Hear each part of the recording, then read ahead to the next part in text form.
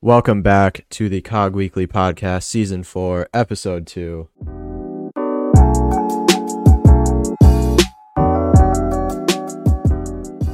Yes, we are so happy to be back. We're really excited to be bringing you guys all of Season 4, but especially this episode where we have on Alessandro Davite, who is a match analyst for AS Roma over in Italy. He works closely with Jose Mourinho and has worked with other managers such as Antonio Conte and many other people who he will talk about and he will explain better than I can in the beginning of this podcast. But make sure you stay tuned to hear his messages and stories and just overall info about his job and what he does, because I know for me and Mac, it was super interesting.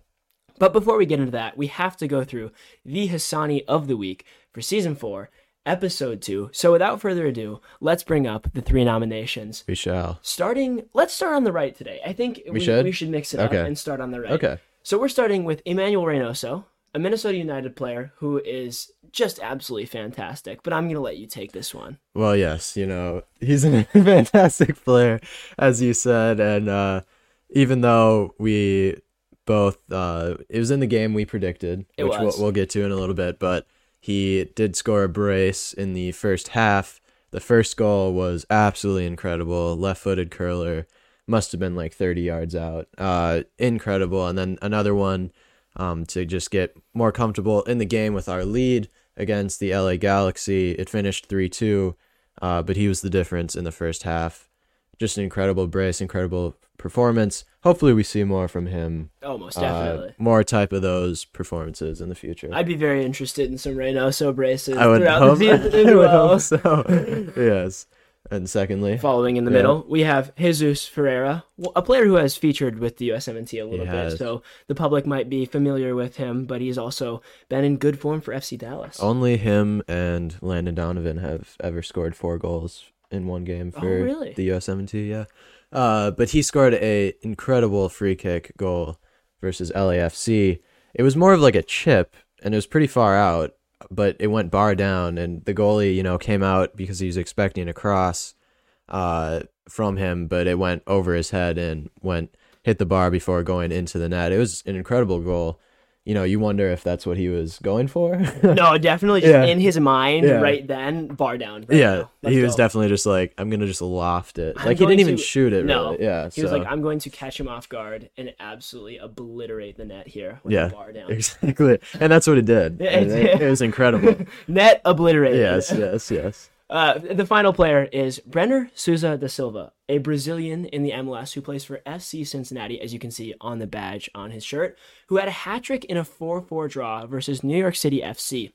First off, that sentence alone speaks fantastic performance. Wow. I mean, incredible. A hat-trick in a 4-4 draw. It's not something you see very often, especially considering it was a 4-4 draw and not like a 4-0 win, exactly, which we see more frequently in the Premier League with the teams like Man City and whatnot.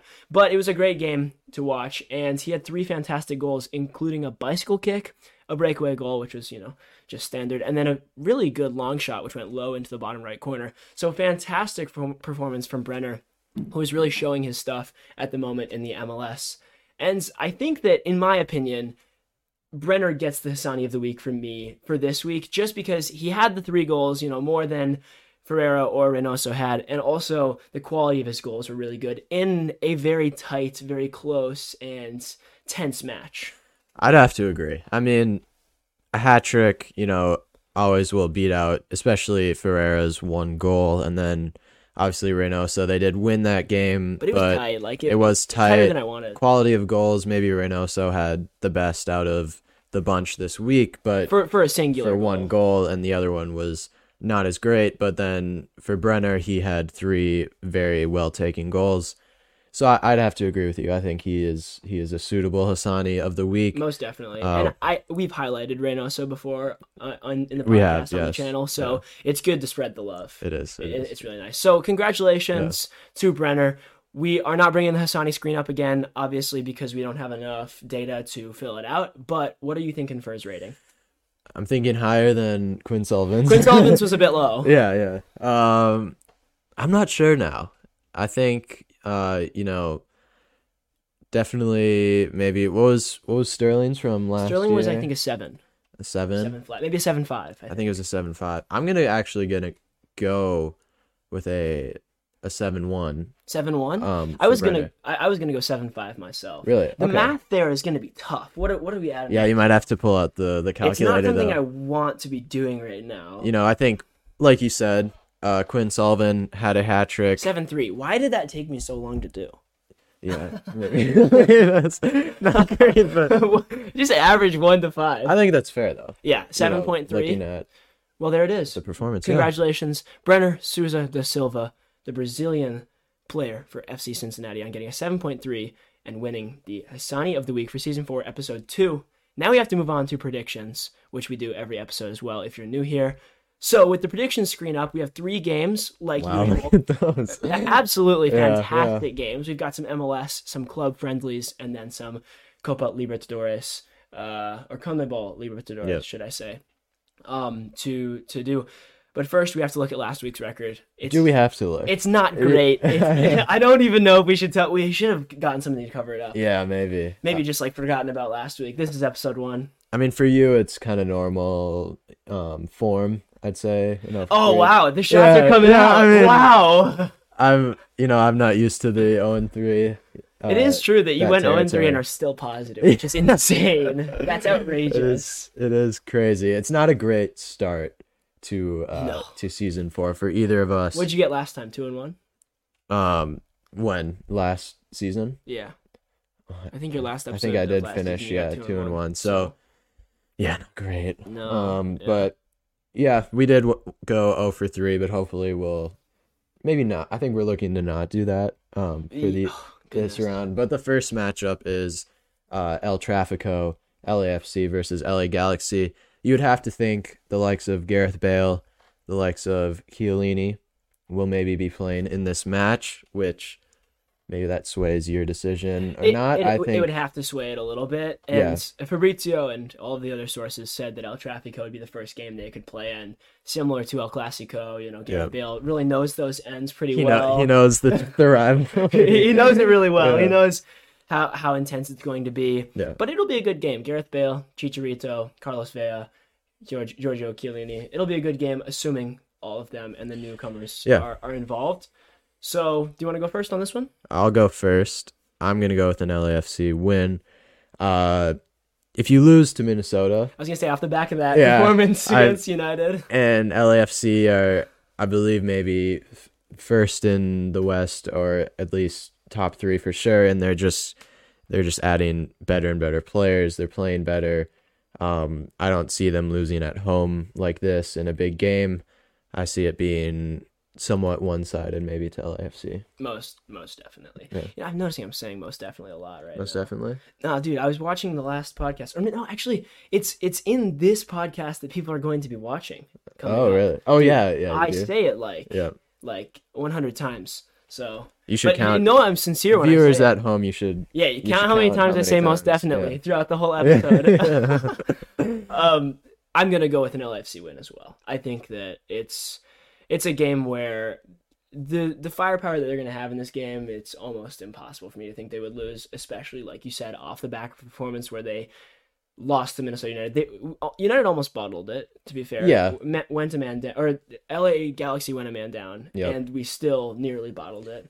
Somehow. But I do think LAFC is going to get the win here. Apologies to any Galaxy fans. Another apology that I have to make, I'm just going to skip all the way down to the bottom because it works with this apology. Another apology I have to make is to any Brazilians who watch our podcast for not knowing that Corinthians was a Brazilian team for last episode. So we are doing a prediction of Corinthians Boca Juniors again because the second leg is happening this week in the CONMEBOL Libertadores Cup.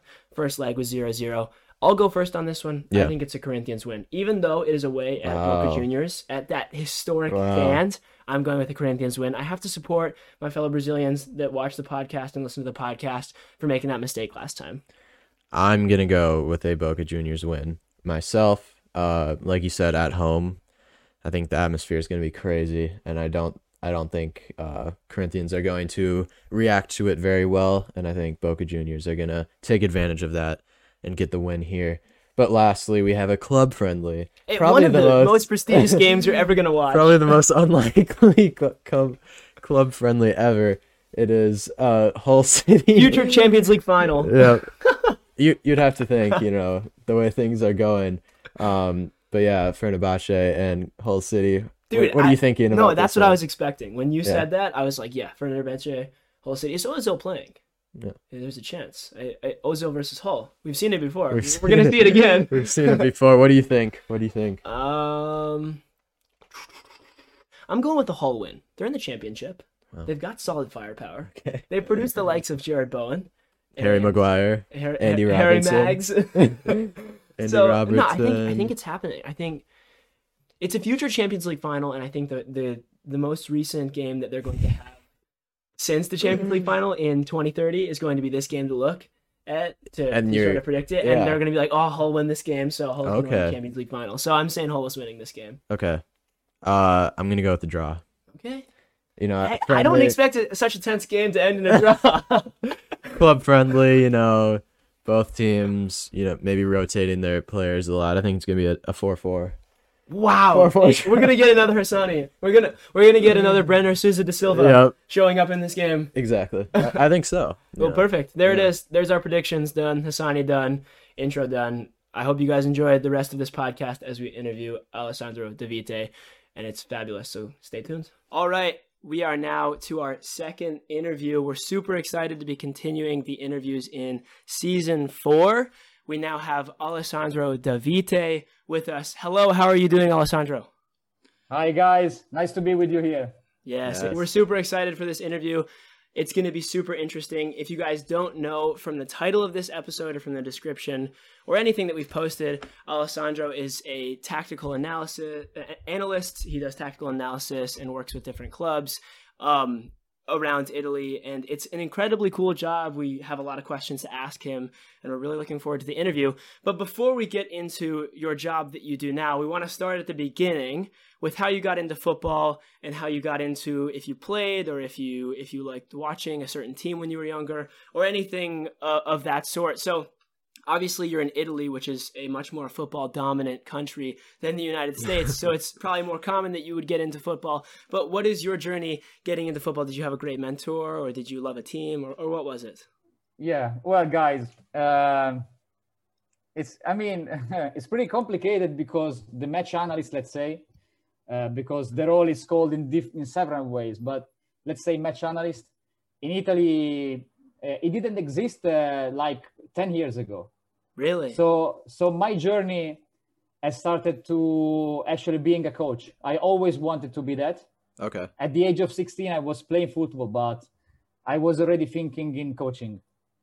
So the thing was, I want to study as a coach, but I want to have also the opportunity to, work for great teams, to learn more about the game.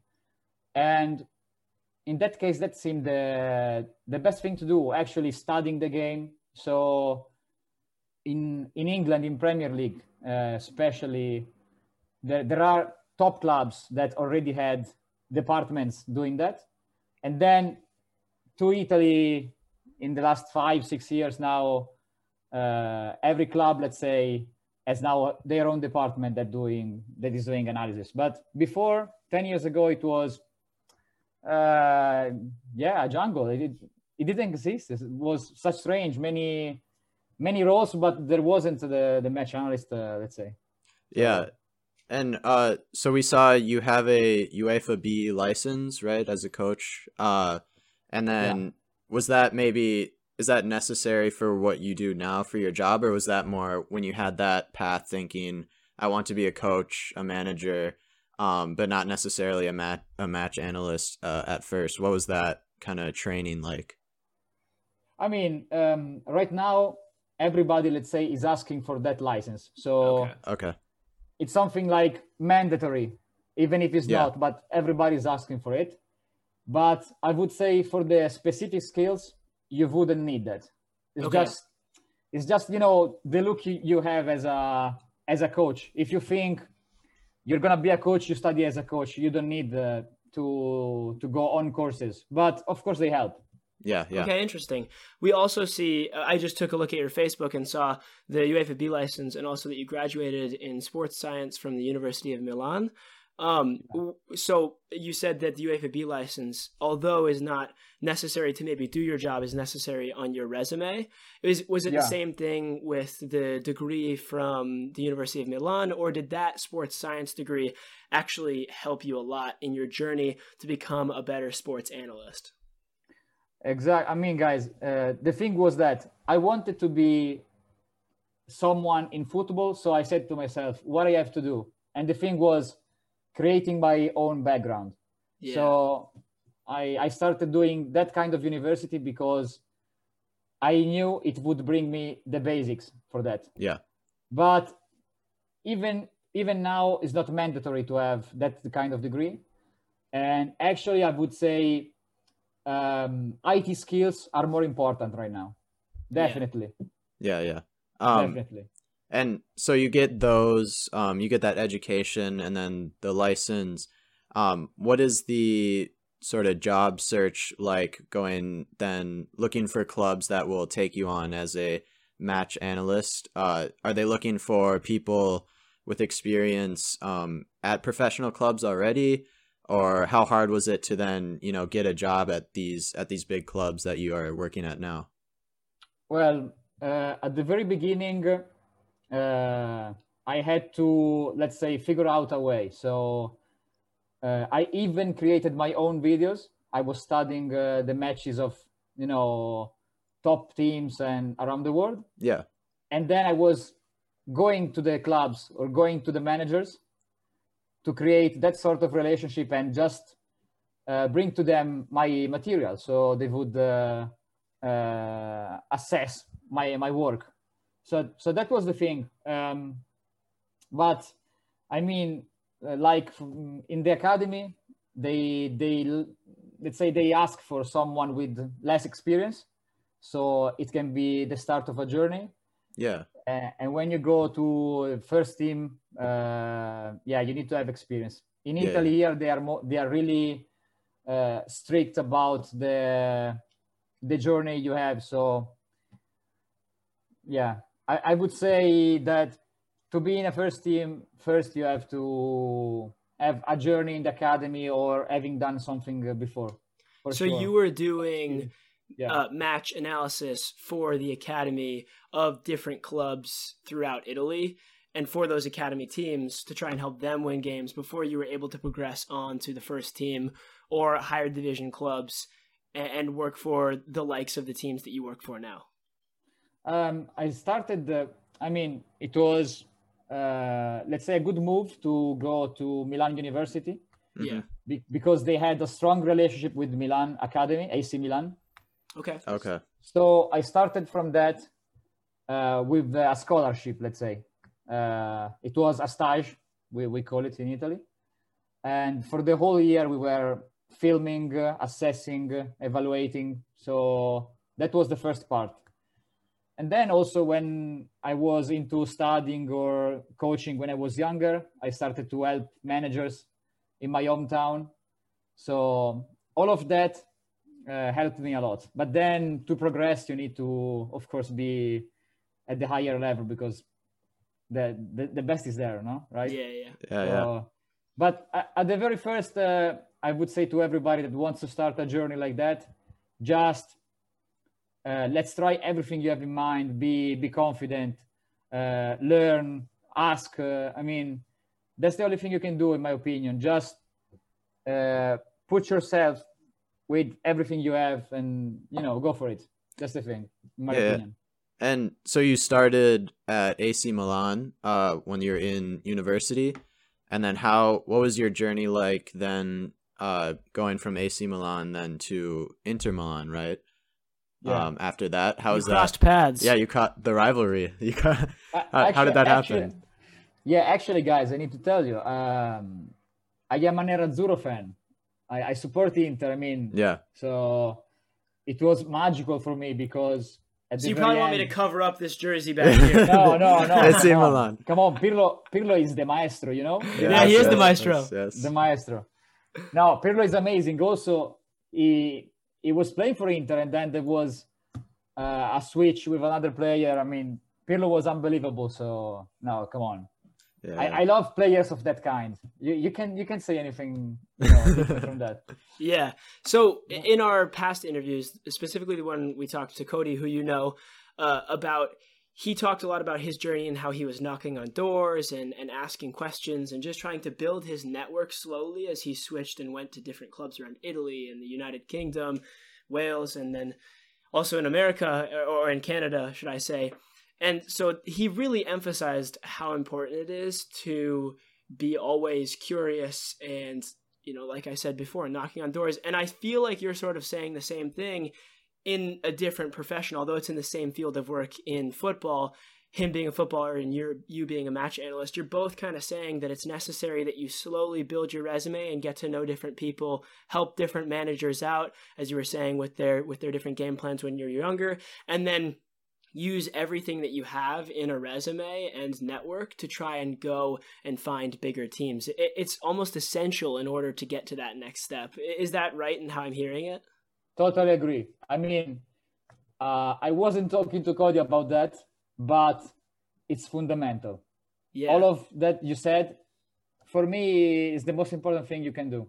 Nice. It's a skill that you must have as a professional in every business or sector of life, in my opinion. Yeah, I completely agree. And how old were you when you began working with AC Milan, and then also when you made your switch to Inter Milan? Okay, AC Milan, I was there in 2014. So 2014, I was 25. Okay. And then when did you make your switch to Inter?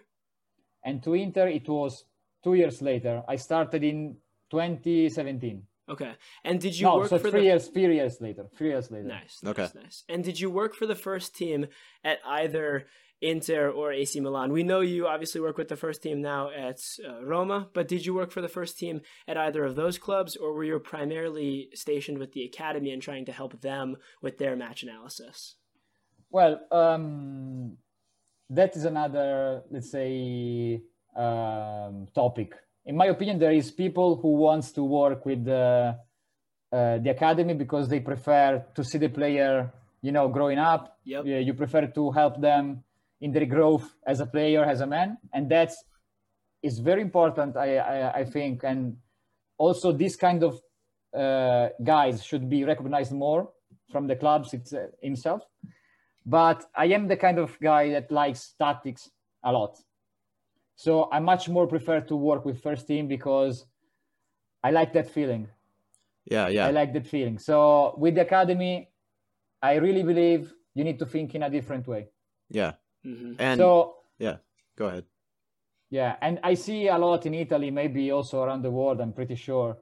Lots of coaches or guys working around the coach that wants to train the academy guys under 15, 16 or whatever as first team players, but they are not. That is not the thing. It's a completely different profession. So, Did you so for those who aren't as familiar, as you said, the match analysts don't get as much of the praise as they may should. Do you want to walk us through a usual week during club season, from day to day, what your job is leading up to a Saturday or Sunday kickoff? Yeah. Actually, now much has changed. I mean, when you work with top teams like Inter or Roma, for example, the thing is that you never play one game and then 7 days and another game. Yes. So yes. Now it's always 3 matches per week, completely different preparation of the game. Yeah. So I even don't remember the last time it was that way because it was 5 years ago. But yeah, when you have 1 week to prepare, it's you can really go into details. And also another important thing is the structure you have, the team of analysts you have, because you can do everything. I mean, you can be one match analyst and pretty much you can do everything for your team, for your manager. But if you have a group of people, of course, you can divide your work. You can go in depth into certain situations. So It's all about the resources you have, the time you have. I would say is really different. It depends a lot on many things. Yeah. Do you prefer working with a group, or do you how much work do you prefer for yourself to work on compared to with others in your team? At the moment, for example, in Rome, there is, let's say, a responsible. Is just a person who organizes the work, and it's the person we rely onto him to speak also with the manager directly, but also it happens for us many times. But he's like our boss, let's say, just to make you understand. Mm-hmm. And because we are 4 of us, we can divide the work. We can divide into set pieces, offensive phase, defensive phase. So we can really analyze the game in a good way in order to prepare for the strategy. But as I said, you can also be just one, and just you need to do different things. You need to keep it simple and do what is more important, because sometimes we forget the basics, and you need to go for that. When you don't have time, go for the basics. What is really needy? That is the thing. Yes, 100%. Yeah, but I mean, I love to work in group because you can do some stuff. I would also work alone, of course. You have, let's say, a more direct dialogue with the manager. So for some things, it's better because there is no filtering behind. But it really depends a lot. Yeah. I wanted to ask you, especially now that we're on the topic of your day-to-day life, especially in season when you're preparing for 3 games a week, about how the media often, especially in documentaries, I don't know if you've seen the All or Nothing documentaries, like All or Nothing Juventus, but they often portray the manager as someone who is in their office, staying up late until midnight every night, preparing for the next game or preparing for the next big opponent that they have to face. How much of that is true, and how much of that is passed on to the team of match analysts or the team of anyone else who might be working in a different department within the club? Because obviously the manager has a lot of resources to use to try and get the team to work as best as they possibly can. So they might be working until like 10 o'clock, but it might not always be on tactics. So what's your view on that? Yeah. I mean, it happens quite a lot, but I wouldn't say that much. Okay. 1 time a week, yeah, it can happen. But also is because the people who is doing this job is such on details, and they want to do the things so perfectly that you don't want to miss anything out. So I would say that's the main thing for sure. But also another thing is that if you can save energy, and that is very important, if you can save energy, do it. Because most of the times you are doing many stuff, and of course it's difficult to follow the instructions of a manager sometimes because they have to think about many things, and there is a coaching staff around. So you need to be really aware of everything going on, but sometimes just save energy and do what is best, what is really important. Yeah. Sometimes that is, I think, fundamental to go on into so many games and to be always fresh mentally to understand. Sometimes if you work too late, can also be unproductive sometimes. So it quite happens, but I wouldn't say that much. Yeah. And so you get to a match day, whether it's midweek or on the weekend. For you personally, are you watching the game, analyzing it from the bench with the players and the staff? Are you in a suite, like higher above in the stands? Are you at home? Where are you watching the games from and then analyzing them? Allora, sorry, I turned into Italian for a moment. Any of our Italian listeners would have understood that. Yeah. Sorry, guys. You're good. Anyway, with our team, we are having 2 analysts on top in the stands who are filming the game and reporting directly through the AirPods to another guy who stays in the bench, because this is the third season who you can actually talk directly to the bench. Yeah. Before it wasn't allowed. All right. And I would like everyone to know, just in case they didn't, right now he is working with Roma. I didn't specify that before. So when he's talking about what he's doing right now with his current team, that is with Roma. If you don't know, they won the Europa Conference League this year. And I'm sure you were a very large part of that being able to happen. So congratulations. Small but important. Small but important. The importance what matters. You were very important to helping that team succeed. But yeah, for anyone wondering, that's the team that he is working for currently. But yeah, back to what we were saying before. Yeah. So are you or do you switch around? Are you sometimes up top in the stands or sometimes on the bench? How is that decided? Let's say that, as I was saying before, we have our responsible who has worked, for example, in this case of Roma, has worked with Mourinho before. Mm-hmm. This same guy who has taught me a lot about the game and this professional, he was with Mourinho in 2010 when Inter won the Champions League. Oh, wow. So, yeah, that is amazing, because with Mourinho, I can say the match analysis really started in Italy. Before, it wasn't really something you would do, or it wasn't even understood what could improve in a team of work. But exactly, so my responsible is down in the bench, speaking directly to the other guys of the staff and the manager, and we are staying on the stands, helping him through the game, to see whatever is coming on, tactical changes, or a player is injured, things like that are really important, actually, really important. Yeah, super important. Do you know when a substitution or change of formation or tactics is about to happen, generally speaking, during the game? Or is there frequent times when you're surprised and you're like, oh, we switched from a 4-3-3 to a 3-4-2-1? Yeah, I mean, that's is the amazing part for me, because who loves this game, who likes this kind of profession, is because you want to prepare the game, and be, in advantage to your opponent.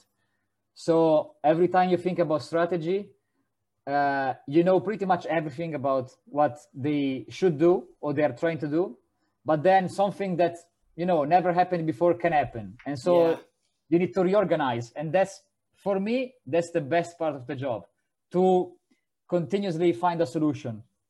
That's the amazing part in football for me, in our role specifically. Yeah. And so we've talked a little bit about Jose Mourinho and you working under him for the this year especially, and he's one of the greatest managers of all time, we can say. And does his reputation at all affect how you do your job compared to maybe in the past? Whether it be in the academies at AC Milan or Inter Milan, where it's a lesser known manager, does that affect, knowing he's this great manager, does that affect how you do your job? I know what you mean. Honestly, the level of Italian's manager, even if you go in the third division, is very high normally. Yeah, I would say in average they are better than the managers in the other countries, but because we are so focused into tactics, then Mourinho, for example, for me is exceptional, also for the tactical side and technical side, because he is a top manager. We know that. Yes, but there are things that he is amazing, like understanding a situation, or the feelings he can create in the players, the atmosphere he can bring in, and those things makes an impact huge. I think every manager, even in NBA or in American football, whatever, when you can bring their energy, when you can actually have an impact on players, you have you're in a strong advantage. Yeah, most definitely. Knowing that Mourinho has often in the past played a more defensive style of football, and counterattacking more specifically, do you have to tailor your suggestions or solutions to the game to that style of football? and with different managers, do you tailor it differently, or do you always sort of give the same suggestion and then the manager or your boss giving it to the manager decides whether to take that and use it or not? It really depends. I mean, we know exactly our role, and also we know what we can suggest or not. I mean, in terms of hierarchy, you know what I mean? So we speak to our responsible, and we always do what is best for the team. And the thing is, the manager has a strong, let's say, tactical behavior, and he really believes in what he's doing. So nobody could really say, you should do something different, because he is the manager and he is the man who pass the message to the players. So we can just try to, of course, give him the best solutions, but then it's always about the managers. Even Spalletti or Conte had really strong ideas that sometimes you can say you can do in a different way. But at the very end, the managers are the ones who takes the decision, and you need to support them, of course, telling them what can be done better. But at the same time, you need to be strongly supportive, and that's the best thing you can do. I'm sure of that. Yeah, and some things, as you said, with Mourinho, he can bring the atmosphere and the energy. Obviously, with your job, you're looking at formations, tactics, tendencies of players. But is it harder to, do you take into account when analyzing maybe a club has a manager like Mourinho that brings great energy and strength to his team, or the atmosphere of the crowd and the fans at a certain stadium might affect your players more, or any other outside aspects? Is that harder for you to then prepare a game plan compared to maybe at home against a team, just looking at tactics wise, not the atmosphere of the crowd? No, it's fundamental. We know exactly when you go to a certain stadium, even with lower clubs that you think on the table, but it's going to be difficult. It's going to be tough. And that is taken into account every time, because the crowd is, so passionate. So in some stadium, it's really a factor. Mm-hmm. Like for Rome, our fans are unbelievable. I mean, I was used with Inter, and I love them, of course, because I am still an Inter fan. But you are a fan, yes. I am also professional, so I go to Rome and I need to do the best for my team, of course. And the fans of Roma are amazing, something that I have never seen, honestly. And they are really, they have a huge impact. Mm-hmm. I remember on the other way, for example, some players are scared by San Siro, because if you go into the field and you get wrong the first passages, or you do something wrong, maybe they're gonna scream at you, they're gonna say something. So you need to have a strong attitude, and mm-hmm. It really depends a lot. So even that, football, the more that I go on, football is about everything. Everything can be true or not in the same way. It really depends on the context of that. Yeah. Totally. It really depends on it.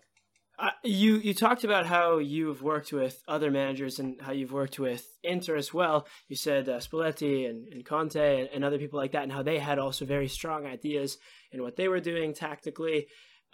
But could you just run us through sort of like, once you got to the first team phase, which is where you said you wanted to end up because you really liked how tactical it was and whatnot, could you run us through sort of your career from that point until now, the managers you've worked with, and obviously I would assume the different teams being Inter and Roma? Okay. Before I said passages, guys, you need to tell me when I get wrong.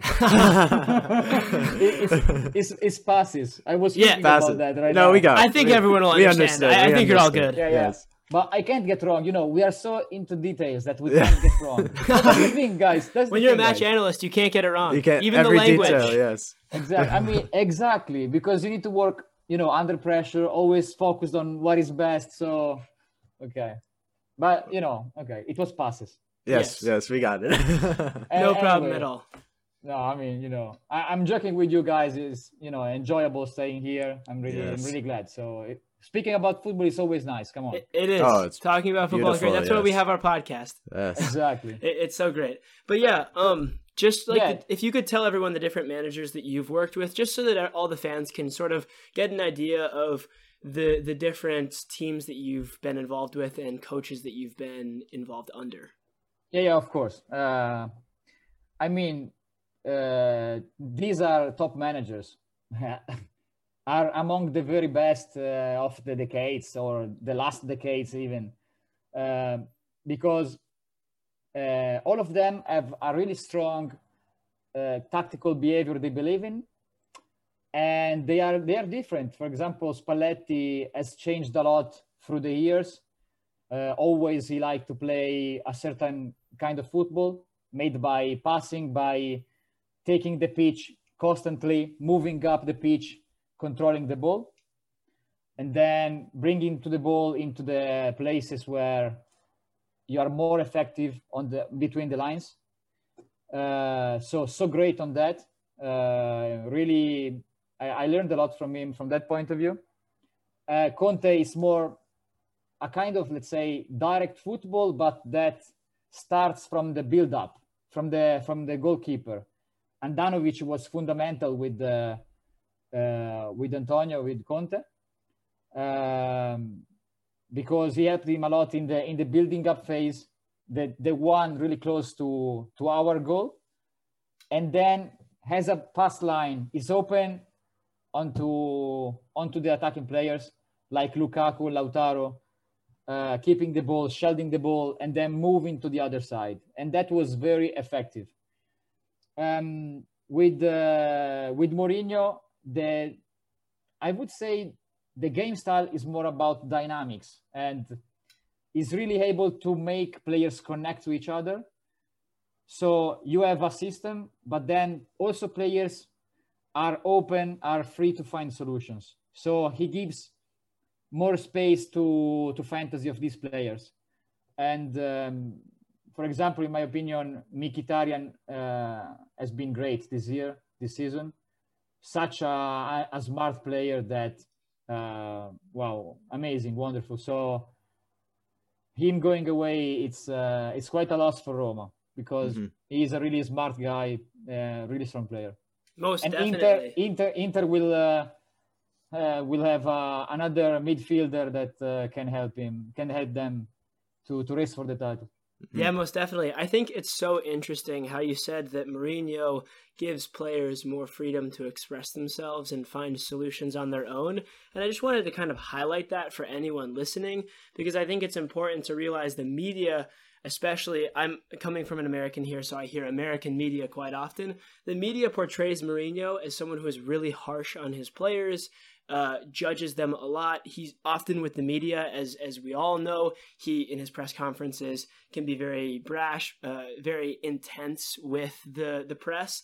And so I think people paint a picture of him as a manager who is really sticking to the system, intense, and wants his players to do things one way and one way only, and that's his style. But I think it's important for people to realize, like you said, how open he is to people finding solutions on their own and sort of expressing themselves on the field. Yeah. I mean, every manager needs to be tough in certain moments, because you can't be, I can't recall the right word, but you need to be that way also. A manager needs to be hard sometimes with players, but he's not his style. Actually, the opposite, as you were saying, because he really helps the guys finding a solution, and he really gives them the choice to do what is better for them. And I really believe that the more the players understand this kind of connection between each other, and the more the game style, let's say how the progression of the match can be, is better for them. So it's quite the opposite.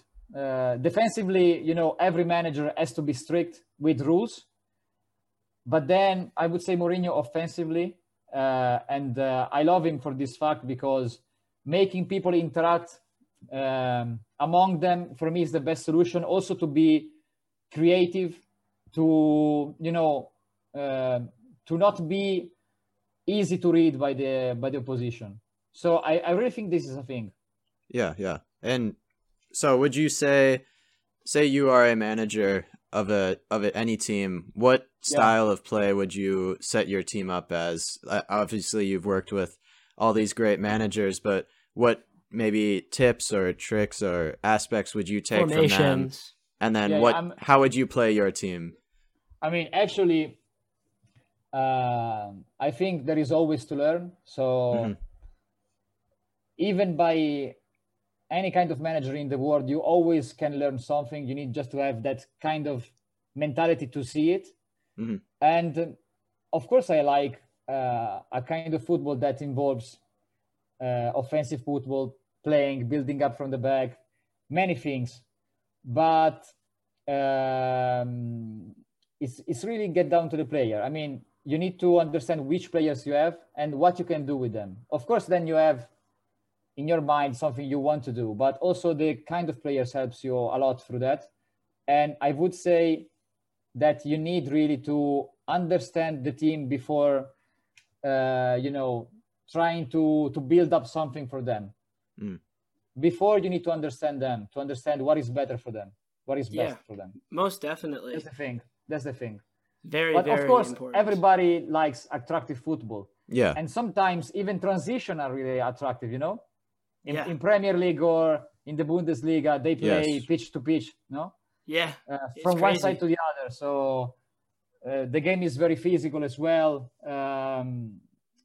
You can do every kind of football as long as, in my opinion, let's say it has a logical path with the players you have. Yeah, it makes total sense, and it makes sense that you are a match analyst that thinks that way, and that many managers would think that way. I was wondering, is there a certain game or time when your team did exceptionally well? Maybe they won a title, maybe they won a derby, or just won a really important game, and you felt like you had a huge contribution to that. If there was, is there any way that you could share about what that game was or what that time was and what you feel like you did exceptionally well during that time? Okay. I mean, this is time to, I know you don't want to make yourself look so good. You want to be humble, but this is your time. Exactly. This is your time to share. Time to shine. Time to shine with the whole world. I know there's one that you're thinking of. I know. Come on, go for it. No, that you think of. You got it. Okay. You got it. I thought you had one. Oh no. I would tell you if it's true or not. Yeah. Just give us one game that you feel like you gave a really good suggestion, or you felt like you had a really good plan and the team executed very well. Yeah. I mean, every time we know that in a certain game there are things that are huge. That hugely can help the team, but sometimes just doesn't happen because the game evolves so much. It's such difficult to understand what is going to happen, even from the beginning. I can feel that our job can be very effective on set pieces because they are really easy to understand and also to prepare. It's easier. Because it's a static situation. So if you can prepare something, that is easier.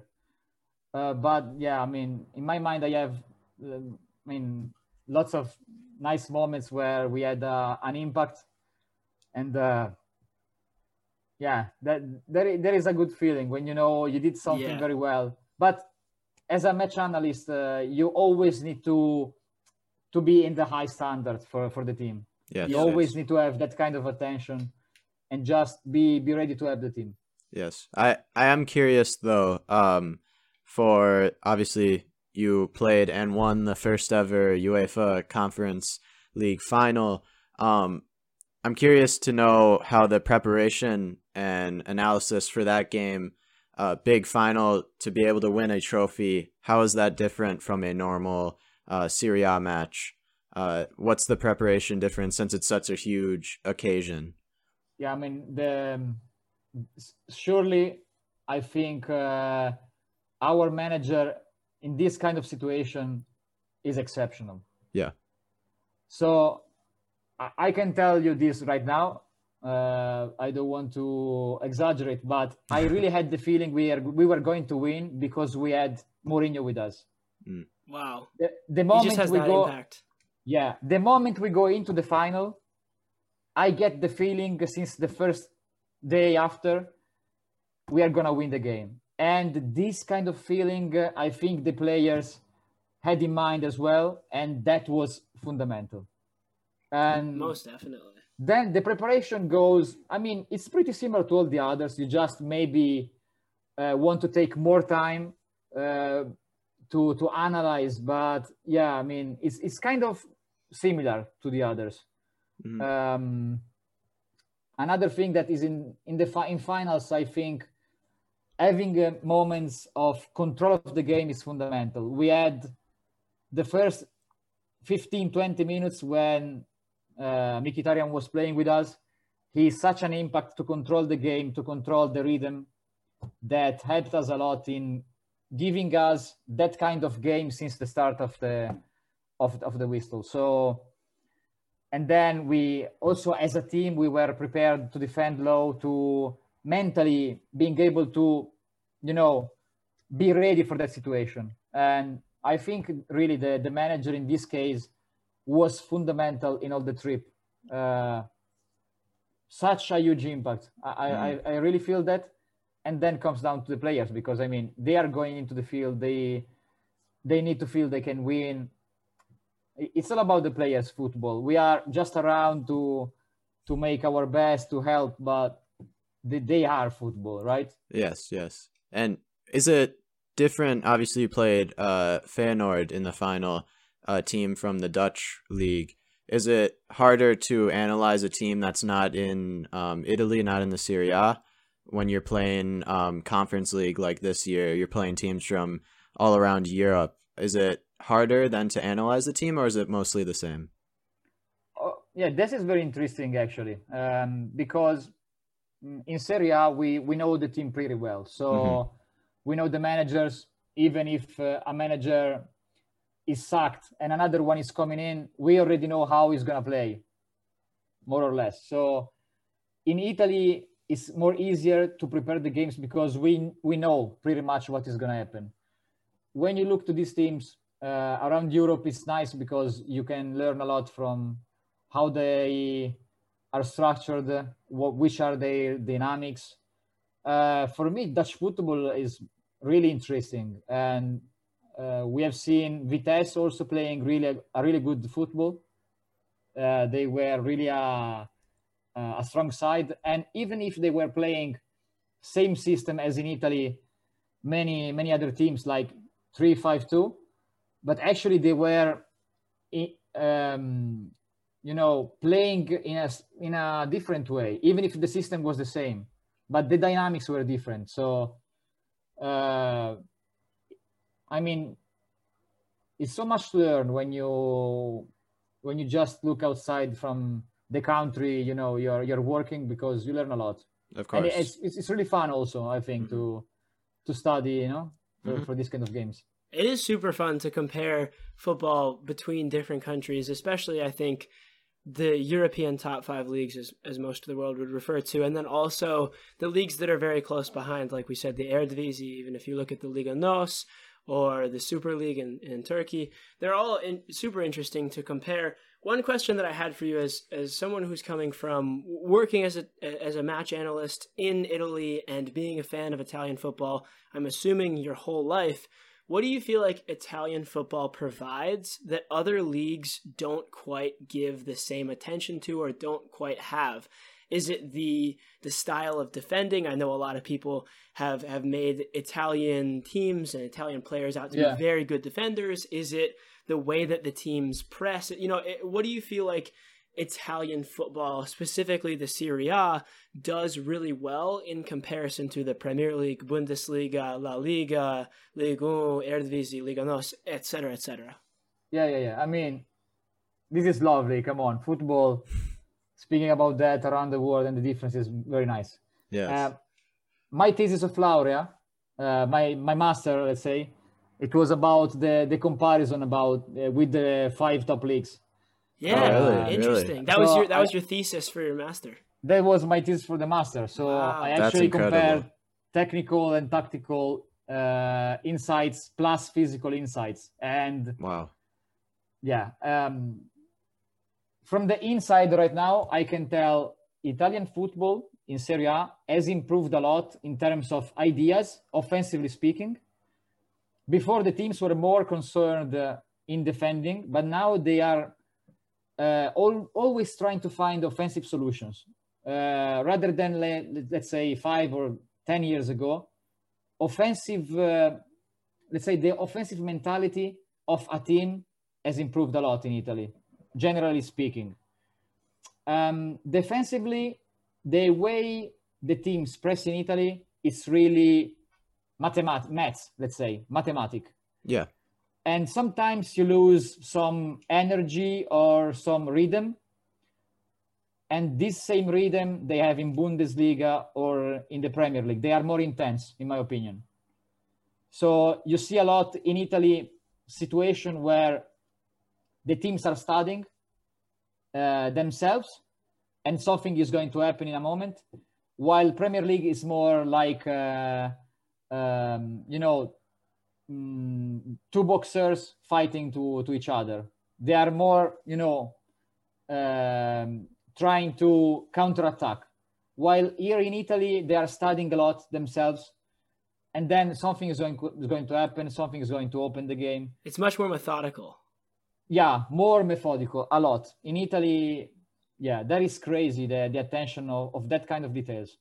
Yeah, and something that doesn't happen in the other countries, but at the same time, in the other countries, they are more concerned into rhythm, energy, into have that kind of thing that helps you a lot in, being aggressive. In Italy, yes, it's more, methodological, yeah. Mm-hmm.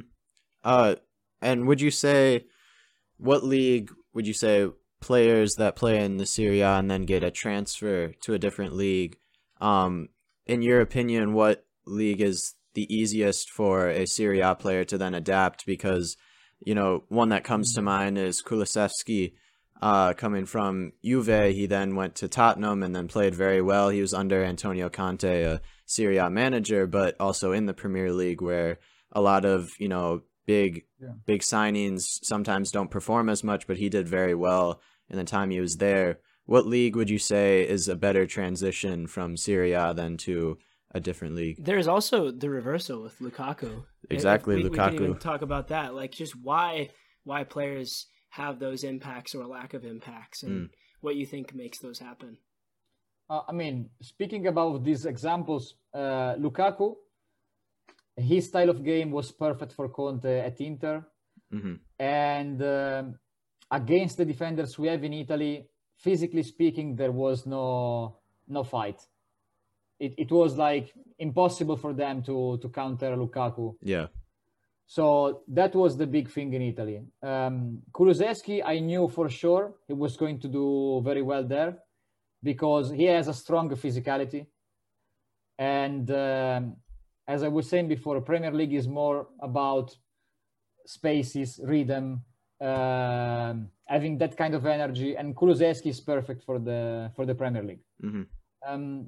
I would say in general that any kind of player, when it comes to Italy and he studies the game, because the coaches want that kind of learning process from them, they can then go everywhere, knowing that they are better players mentally. They know much better tactically. The thing is, do they have the right energy? Do they have the strong physicality to cope with England players, Premier League players, Bundesliga players? That is the thing, in my opinion. But tactically speaking, they are ready to go anywhere. It's just about then the player. Yeah, most definitely. I know you said to us on a text before the podcast, and also we talked about this before we started the podcast, that you wanted to touch on the MLS a little bit. And I love that you wanted to touch on that, because it's not often that Europeans look at the United States and want to talk about our soccer over here or our football over here, because usually it's the reversal. Usually we're looking across the pond and watching your guys' football, but especially with the likes of Chiellini and Insigne transferring this year, or going to transfer this during this window, and then also Matuidi, who came from Juventus and went to Inter Miami a couple of years ago. There's definitely been a lot of movement and fluidity between the Serie A and the MLS. I mean, you could even look at someone who plays for Roma, Brian Reynolds, who came from the MLS and went over to Roma. So there is definitely a lot of movement between the two leagues. So how do you view, as an Italian, someone who works in the Serie A, you know, as your primary profession and watches Serie A games as your primary profession, how do you view the MLS and the products it's producing, and also the people that it might be attracting?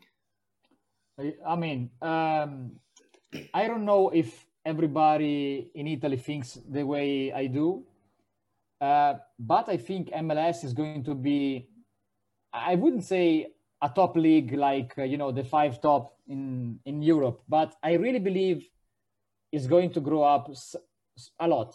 I am pretty confident about it, and you're gonna have in 4 years' time the World Cup coming on. And I'm pretty sure they're going to invest lots in terms of structures already that are unbelievable. The stadiums, in terms of resources. I mean, for me, the MLS is something that we all should see more, in terms of even possibility to go abroad and learn, or just to see how that kind of world is going on. And also, American players are much better now compared to 10 or 20 years ago.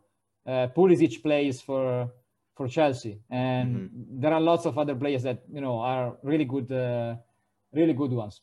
I was thinking now Buzio has come to Venezia. And Buzio and Tanner Tessman are both at Weston Venezia. McKennie. Exactly. Brian Buzio, Reynolds. I was looking at Buzio because of scouting, so I had a look at him before, and really I believed he could come to Italy to play. Technically, it was very strong. Here in Italy, maybe he's not, let's say, a top technical player, but it's a player that can stay in the league easily. Really, I think the level in the MLS is growing up a lot, and also you have lots of people from Argentina, Brazil, really skilled, really good. So physical players as well. I mean, yeah. And you said you were scouting and you looked at Buzio for a second. What's your experience with scouting young players in your career? We didn't touch on that a little bit. I mean, we do also scouting during the season when the managers wants to find a guy in a certain positions, or they want to have some insights about a player we are going to sign. So it can happen lots of times that the managers or somebody around the coaching staff ask us for a report on an assessment, or a report. We also have made through the years some technical and analytics reports on that. So I mean, the scouting is part of our job. It's not, let's say, the first one, because there are also people inside the clubs that are already doing it. But sometimes managers relies on match analysts for that, because they know them very well and they want to know what they're thinking. Yeah. Sweet. Pivoting from the MLS, because many of our fans know that it's a growing league because they're from the United States, and that's definitely a fact. But it's not the main reason why we have you on this call. We want to hear about the Italian league, the Serie A, and Roma. We would love to know who you feel like, obviously we've seen a picture of you on the party bus with Roma after they won the Europa Conference League, and that must have been an unbelievable experience. But who do you feel like parties or celebrates the hardest after a victory, whether that's just a victory in the Serie A or winning the entire Conference League? No, we are unbeatable on that. We are unbeatable. You guys party the best. No, guys, I never experienced something like that in my life. Never. Really? Never. And even in my, if I would dream something, it wouldn't have been so nice. I mean, it was unbelievable to be on the bus with the guys. Wow, there was, guys, something like 1 million people around the streets. Wow, that is crazy. They were all waving at you because of the contributions. We took... Yeah, just at you. I mean, I hope some girls had seen me, but yeah, you should have held up a poster with your number or your Snapchat, and then people would have seen you. Exactly. Some of them then called me, but Oh yeah, of course. No, the thing was amazing, and we were celebrating a lot. Yeah, I mean, 6 hours for making 7 kilometers. I mean,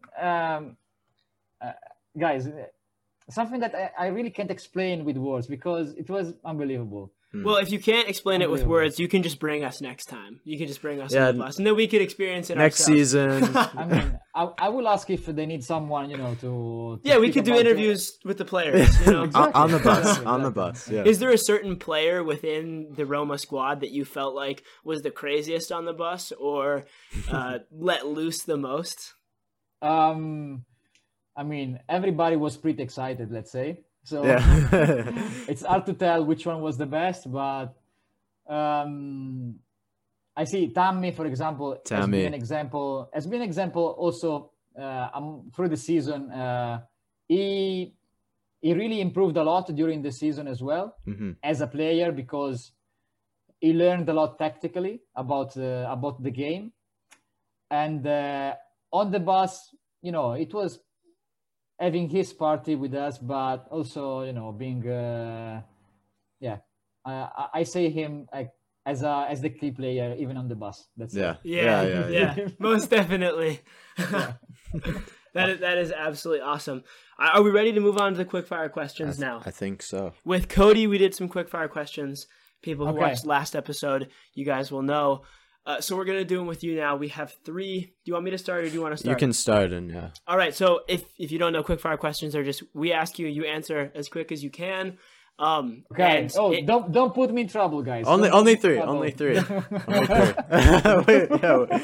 We want. Okay. The first one that I'm going to do is, what is your favorite stadium you've ever been to? Oh, Olimpico, I have to say. Come on. Olimpico and San Siro. Okay. And San Siro. So it's a tie. Of course. Yes. Okay. Number 2. What is your favorite jersey of all time? Jersey of all time. I am in love with shirts, guys. I really love shirts in general. Boca Juniors. Boca Juniors, really? Okay. Yeah, but there's, such a lot, guys. Yeah. I am a big fan of shirts of all over the world. Yeah. Have you seen I'm assuming you have, but the videos or the pictures of when the game happens between Boca Juniors and River Plate, the rivalry, and how the fans go absolutely crazy down in Argentina. The Bombonera is a place I want to go. Yeah. Oh my gosh. Yeah, it's on everyone's bucket list. It's crazy. Yeah. Although you probably have to be careful because I bet it's absolutely insane. I know. Yeah. They are saying, actually, the land is bouncing, Yeah. Yes. They say the stadium goes up and down. Exactly. Yes. This is crazy. Yeah. It is. Do you have Boca Juniors shirt, or do you have a shirt collection? I see one back there. Yeah, the one there, it's from Totti, but it's not the original one. It's just one that was signed by him. Oh, and then, interesting. Yeah, and then I have Zanetti on the top because Zanetti was my idol as a player. So it was really an incredible person, even outside from the pitch, because as a player we all knew them. We all know him. But also an amazing guy outside the field. Yeah. Sweet. All right, the last quick fire question that we have before we hit you with our closing questions, which are just something that we ask everyone, is what has been the hardest team to prepare for or analyze for? This could be it took the most amount of time, or you felt like they were the hardest team to break down tactically, or maybe it was a team that you've never seen before because they came from a league that you don't really watch. What do you feel like either was the hardest team or the hardest scenario? Okay, with Roma or Inter? Either, just any overall. Either. I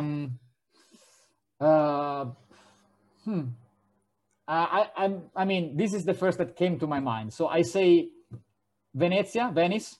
The first part of the season under the coach Zanetti. Okay. Yeah. He was playing such a fluid football, really enjoyable, and they were doing pretty nice. Then they were relegated at the end of the season because of the poor second part of the season. But at the really beginning of the season, they were absolutely a strong team and really fluid on the pitch. I love them. Mm-hmm. Awesome. That's a really good answer. I mean, I can't imagine having to analyze and break down the tactics of all of the different teams that you would play, especially as a top club within a top league, because not only do you have to know all of the teams within your own domestic league, but you also, like you were saying with the Feyenoord game and other games outside of your league in the Conference League, you have to find out how teams play in other leagues. It must be quite stressful, but it's also probably enjoyable because you get to watch football for a living. So you give some and you take some, you know what I mean? Yeah, I mean, if you love football, it's never, let's say, a real job. Yeah, being honest, I mean, if I have to be honest, for me, it's not a job; it's a passion I have. So sometimes you are tired, of course. But that's beautiful. Yeah, but that's it's the best thing, you know. For when you love football, just study the games is wonderful. Probably the most important thing that we've realized as we've talked to different people on this podcast is finding a job that you feel like is a passion, that you feel like doesn't feel like a job, because then you can be the most successful because you want to work and you want to get better because it's just what you love to do. So that is absolutely fantastic. And I'm sure that there's many people listening to this podcast that want to aspire to be in a similar position to what you are today. So hopefully during this podcast, they got something out of this that will help them try to sort of get there in their own life and in their own career path. Well, we're going to do 2 more questions to close it out. The first one is going back to our mission statement. So I'll read it out to you just so you know. Our mission. Not quick anymore. No quick fire. No quick fire. This is, you can take your time on this one. Okay. But I took my time even before. So yeah. A little bit. So our mission is to create a community of passionate football fans who highlight the classy side of the game, keeping discussion positive, uplifting, and inspirational. I talked to you about this a little bit before the podcast, but as a podcast trying to create this positive and uplifting community, what advice do you have for us or for any fans listening to help the footballing world become a better place? Obviously, you're so close to the team, to the players, to the manager, and so you probably see the impact that negativity amongst fans and the media brings to the locker room or to the personalities on the team. So what advice do you have for the fans or people watching to try to improve the footballing world? Well, guys, football is about fun, is about love, is about sharing incredible moments. So, I mean, I don't have a solution for that right now. I mean, many things are in my mind. Even expressing them into another language is kind of difficult. I have so many things going on. But, totally understandable. Exactly. But what I want to say, we should have, as a movement, I mean, the media and everybody around football in general, we should be less stressed about it. I mean, there is so much concern every time about, even if a player is going for a walk or whatever. Mm-hmm. Here in Italy, that kind of, let's say, stress is incredible. The players can't move outside house, that they have, people following them.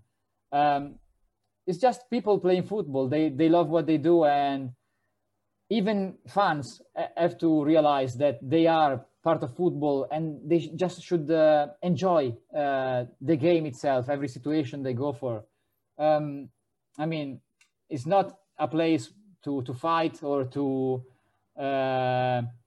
stress out, the negativity they have during the other days of the week. I mean, we just should see football as something we love, we want to share, and we want to live in the best way. So I don't know if something better will come to my mind, but the feeling that was beautiful. That's a beautiful answer. We should enjoy this beautiful game. There's nothing like it, in my opinion. So, and it's such nice when you go around the world, all this, for example, now the teams have players from Africa, from any part of the world, and the players among them are such, unite. That's the best thing. There is no racism. There is no other thing. No space for violence or whatever. Mm-hmm. So we should all act the same way. I mean, just be caring to one another. I'm really like that even in real life. I'm not fighting anyone. I just want everybody should love what they do, enjoy the moment. We use football as something nice. Come on. Yes. Awesome. And then finally, you kind of touched on it a little bit, but to give us one answer, why do we play football? This is nice. For me, the magic starts as soon as you touch the ball. When you are 3 or 4 years old, I don't know. The first time you touch the ball, the magic happens. So if a parent will give a ball to a baby, man or woman, whatever, is going to love the game. Because the first thing is kicking the ball. It's on the ground. It's already there. Start to play. Yeah. So. Yep. It's there from your youth and it stays with you for most people all the way until they're very, very old, whether that's playing the game, watching the game, cheering for their team. The passion always stays. And it's so beautiful what football can do to an individual or a community. Thank you so much, Alessandro, for coming on to our podcast. We really enjoyed getting to hear about you, getting to hear about your profession as a match analyst for all these top clubs around Italy, whether that's Roma or Inter, working for some of the best managers in the world, whether that's Jose Mourinho or Antonio Conte, and just all the achievements that you've been a part of throughout your career. It's absolutely wonderful. And hearing from you about what you think about whether it's the MLS or Italian football or other leagues, it was just great to have you on the podcast and to get to talk with you. So thank you so much for coming on. If you ever have any more stories to share with us, feel free to reach out to us. We can have you on the podcast again sometime. But until then, thank you so much for coming on the podcast. And that was our interview with Alessandro Davite. Thank you everyone for listening.